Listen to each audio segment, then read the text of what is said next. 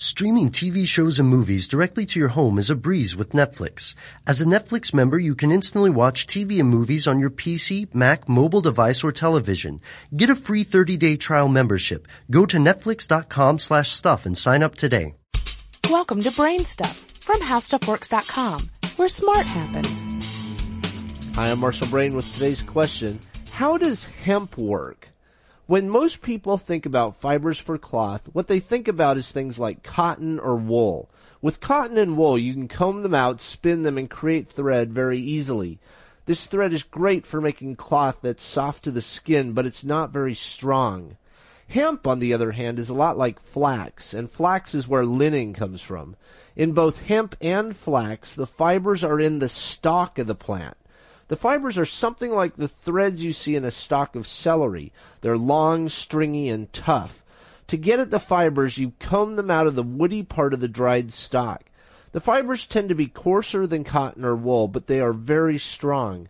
This strength makes hemp great for things like rope. The reason why hemp shows up in organic magazines and catalogs is because it's very friendly to the environment. For example, environmentally conscious people like these aspects of hemp.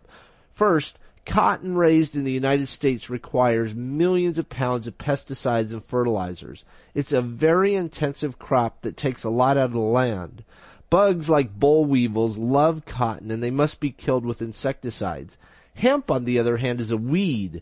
You can grow hemp using much less fertilizer and pesticide. Second, hemp fibers can be used in many different ways. With hemp, you can make cloth, paper, cardboard, fiberboard, and lots of other stuff. By using hemp for paper and construction materials, pressure is removed from forests. Hemp also grows much faster and more densely than trees do. The problem with hemp is that the hemp plant is also known as the cannabis plant, which is also known as the marijuana plant. This connection to marijuana is what makes hemp such a hot issue in the United States. There are varieties of fiber hemp that eliminate the drug component of the plant to a large degree, but the concern is that it would be very easy to hide drug plants in a crop of fiber plants. So at the moment, hemp production in the United States is stalled, and it's a source of continuous debate. Do you have any ideas or suggestions for this podcast?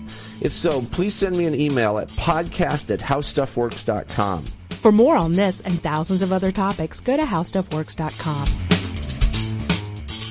This episode of Brain Stuff is brought to you by Lynda.com. Lynda.com offers thousands of engaging, easy-to-follow video tutorials taught by industry experts to help you learn software, creative, and business skills. Membership starts at $25 a month and provides unlimited 24/7 access. Try Lynda.com free for 7 days by visiting lynda.com/brainstuff.